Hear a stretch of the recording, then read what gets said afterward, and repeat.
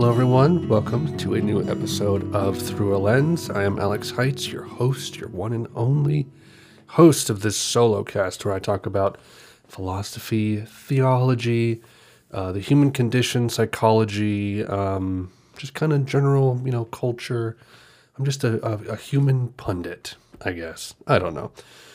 Anyway, so I've done a few episodes of this podcast now, but today I would like to talk about my theodicy. Now, what is a theodicy?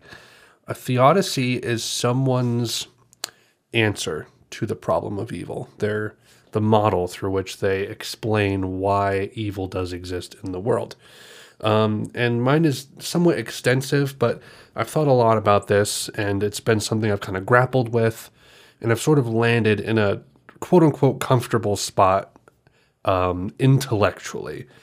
And there's a very big separation between the intellectual and the emotional side of this problem. But if you haven't listened to any of my previous episodes, my first one is about objective truth and how I am at the base of everything. I'm trying to pursue objective truth. I'm trying to find out what is real and what is true.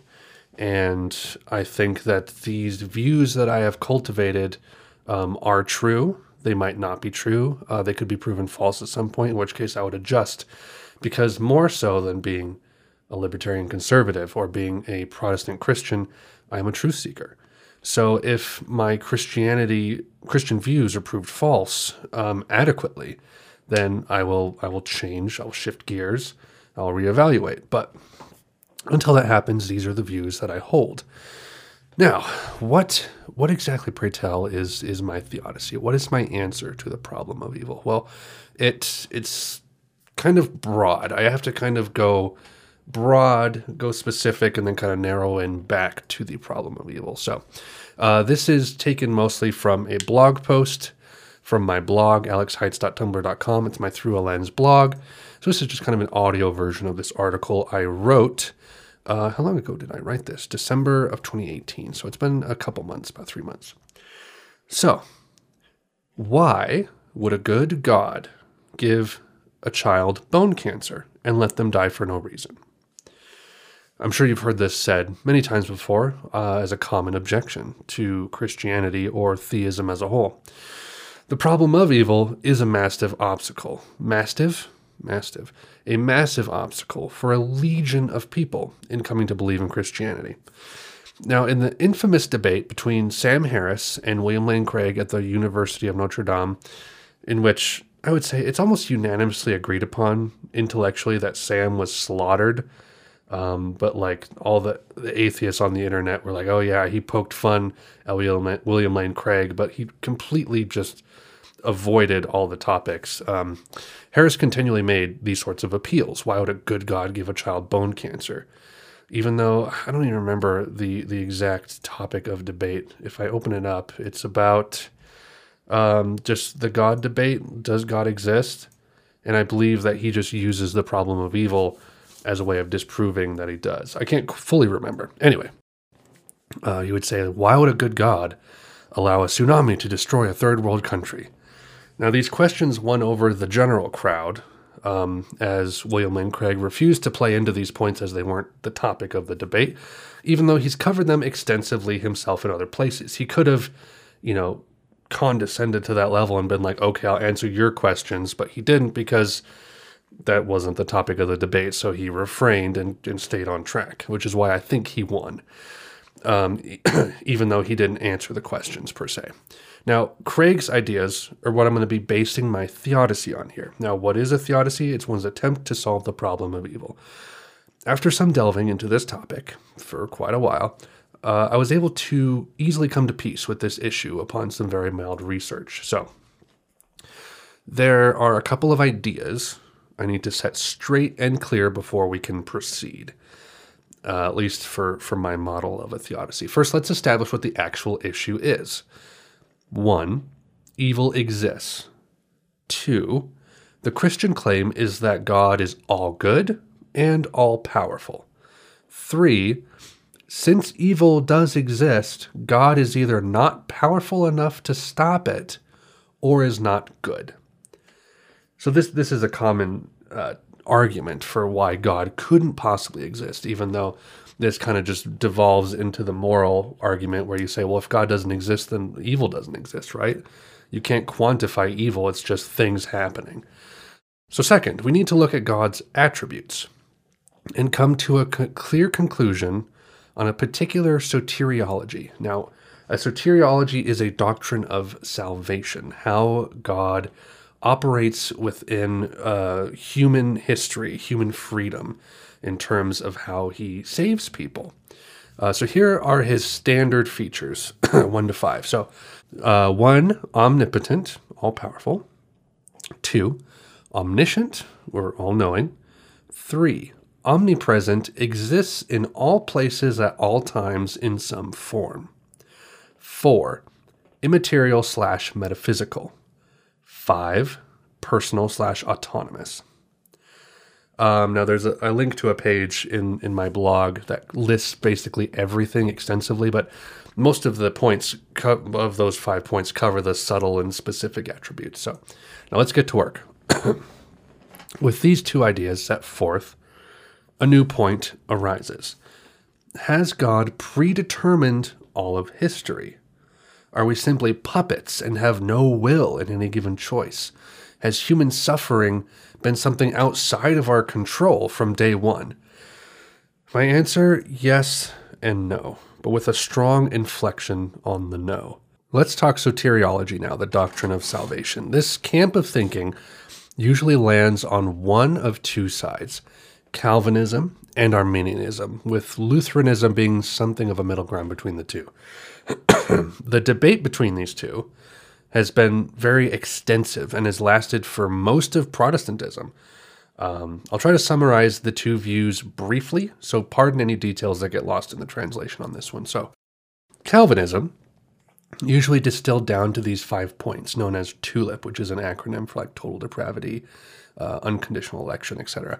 So 1, humans are in bondage to sin and wholly unable to choose to follow God unless God bestows grace upon them to do so. 2, God has chosen the select peoples who will accept salvation, leaving the rest to damnation.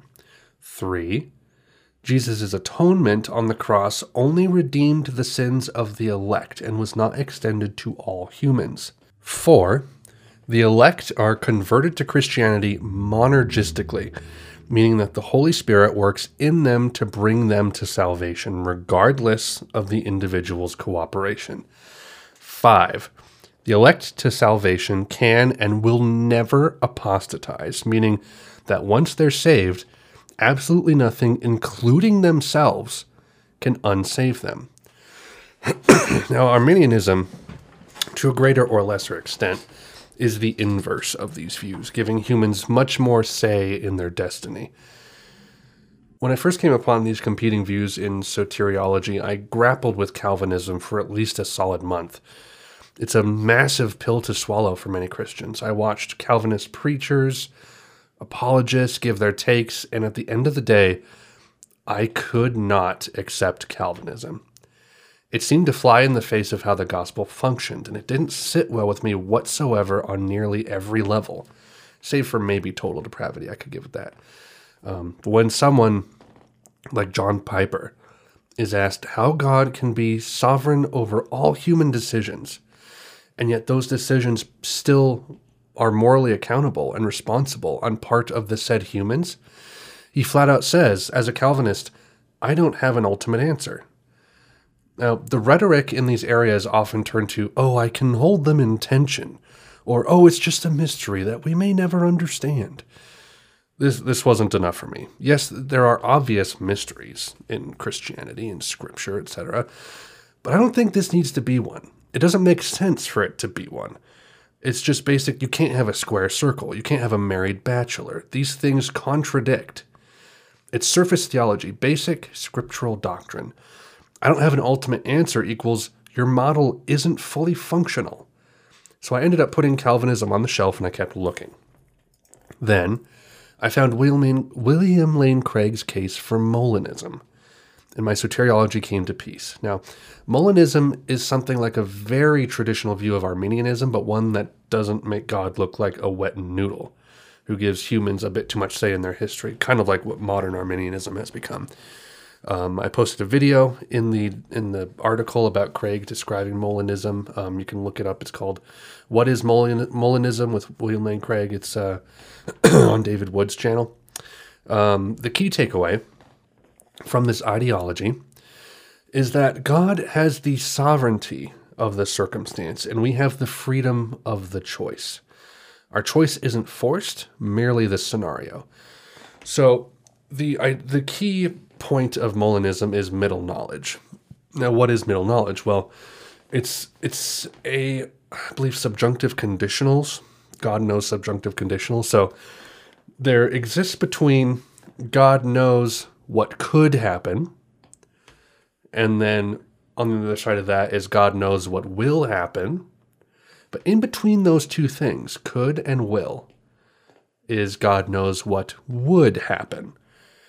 So if God knows what would happen if he were to put any specific person in any specific circumstance, what they would do, then that's a game changer.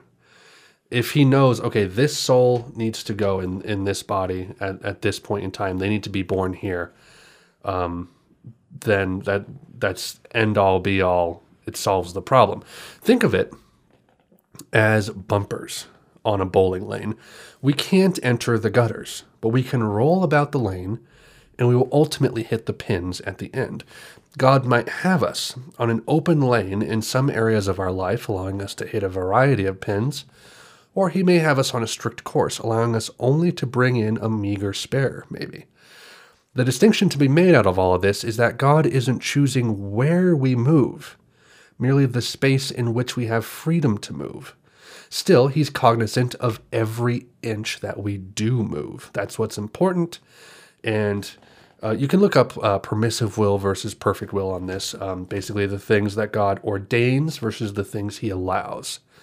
Because obviously, you can't say he has ordained everything overriding all personal autonomy, because that makes him the author of evil. That means God has ordained and orchestrated and forced humans to perform the Holocaust and communism, like 100 million, however many people in the 20th century. No. But if we know what God allows people to do versus what he ordains them to do, that's very different. So now Molinism, it might not be wholly true. I'll posit that. It might not be the whole truth here, but it at least provides a model to remove the conflict between divine providence and human freedom that Calvinism claims has to remain a mystery. And if a possible model for alleviating a contradiction can be made, said contradiction is now nullified because it's shown to not be a contradiction. There's a way out of the contradiction. So that kind of removes the certainty that, God forced Hitler to do the things that he did. No, it's not as clear-cut as that. So we can't say that God orchestrates evil specifically. We can't phrase it that way. So why all of that soteriology stuff? Well, Calvinists have a hard time evangelizing when it comes to the problem of evil because their answer is that God enacts everything. He pulls the strings. He forces people to do evil acts beyond their personal will and ultimately decides who returns to him and who is cast into the abyss. It's not hard to paint God as the author of evil in Calvinist doctrine. That was my key problem.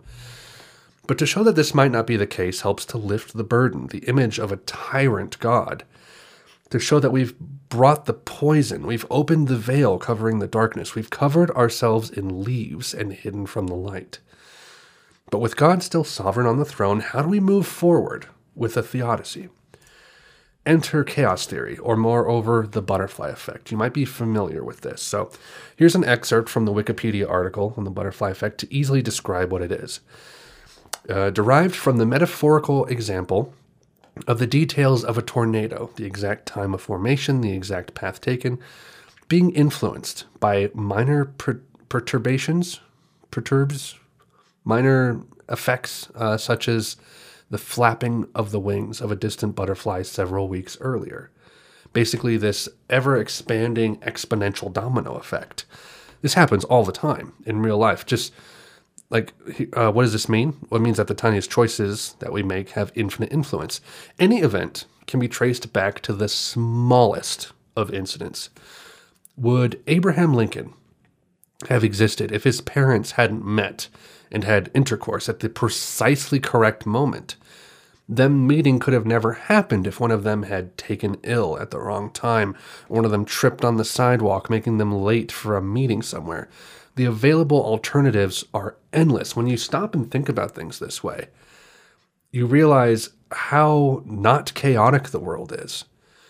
Because, given all the different possibilities that could happen, things seem pretty orchestrated and on track. There's a lot of people, billions of people, so there's bound to be some anomalies, and you can't quite account for everything. But with human freedom still intact in some form, it's pretty on the rails. Are you drinking something right now? What shirt are you wearing, and what does it say? What have you posted on social media today? If you're drinking, that could cause you to visit the restroom of a grocery store at the exact moment needed for you to run into an old friend that you haven't talked to in years, one who might need your help. Your shirt could be a conversation starter for someone on the street, or could say something that someone needs to hear today. Same with your social media presence. Once you realize the possibilities, everything under the sun gains massive interwoven significance. Nothing is out of place. Vestigial organs, like the appendix or whatever, might have a purpose now, as the mere act of getting it removed impacts history in countless ways. Now, we can no longer say, why would a good God give a child bone cancer and let them die for no reason? As we simply cannot make that claim. We cannot say for no reason, because we cannot fathom the amount of good, or evil even, such an act can bring. There are plenty of anecdotal stories and accounts of beauty arising from tragedy, and it might not even appear until years or centuries later. The hardest pill one would have to swallow is to realize that all of the pain and suffering allowed to exist in the world exists solely for the purpose to bring as many souls freely into God's presence as possible. Some may find this detestable, but I'd claim that these people would have far broader qualms with God that don't burrow this deep into this specific field. They wouldn't care to think this far in, as they dismiss it a ways back. I would diagnose this as a different problem, a problem of just simply hating God's nature, hating his will, and thinking him an egotistical tyrant, which is a different issue than what I'm trying to address here. But still, it helps, I think, to see that God isn't forcing people into his presence against their will. You get to choose where you want to be, with him or without him. But beware, succumbing to gravity is much easier than climbing. So I hope that this had some interesting things to say to you. These ideas have given me a lot of peace in a lot of areas of life, as I no longer feel pressed to question God and his providence in an indignant way. And even when I do, there are resonant psalms of lament I can turn to if need be. I see his goodness in so much. And I trust in his character, his nature, and his commandments, because I see it plainly in reality. So when I see grief, pain, heartache, despair, I remember Matthew 8, what a carpenter said when he was awoken aboard a sea-swept boat. "Why are you afraid, O you of little faith?" Then he rose and rebuked the winds and the sea, and there was a great calm. And the men marveled, saying, "What sort of man is this, that even winds and sea obey him?" The winds will be calmed. Have great faith in this, because peace will be found there. So that's my blog post from a couple months ago. I hope that was helpful in some way. Now that solves the intellectual problem, I think. It shows that we can't possibly ask these questions because we're such small creatures with such small amounts of knowledge. We're always learning new things. Even humanity as a whole has a lot that it does not know about this world, about history, about the cosmos. So we just can't say for certain. It's like, why am I depressed? God, why am I depressed? It's like, well, if being in an unfortunate situation was bad, then the dentist would be evil. Going to the dentist would be evil. Like, sometimes you need to be in pain to come through it. And I'm going to talk a bit about that as well in my marriage episode, where I talk about marriage and relationships in general. But this is a very key, it's part of life too, I think. You could hear even secular people say this, but you have to go through pain to get stronger. You see this all over the place. And like, just even working out, you're destroying your muscles so they can grow back stronger. It's ever present in reality. It's woven through the fabric of everything. You have to go through tough times to learn. You have to get out of your comfort zone. This is all very basic, like Facebook meme level inspirational quotes, but they strike at a very core truth, I think. So when you say like, why am I suffering with chronic pain? Why am I depressed? God must hate me. Why isn't he alleviating it? And I would say it's valid to ask why. It's valid to pray why. But you can't be indignant about it because you don't have enough knowledge. And once I recognized that in myself, it just like took a weight off my shoulders. It's like, I don't need to worry about as much as I do. I just need to concern myself with how I'm acting, the nature I put on, how much I think of myself and how much I should dial that down, how much I should be concerned with those around me, loving them, making sure that they're on the right track. And it takes so much stress out of the day, I think, because otherwise you get this existential dread and worry, and it can really creep in. So this was a longer one. I expected it to be. It's probably my most lengthy thing I've written on, but I hope it helped. I hope it gave a little bit of insight and a little bit of perspective. You might not agree with it, but that's okay. It's a little rambly, a little specific. So, thank you everyone for listening. I'll be doing my marriage and relationship one soon. So stay tuned for that, and thank you for listening.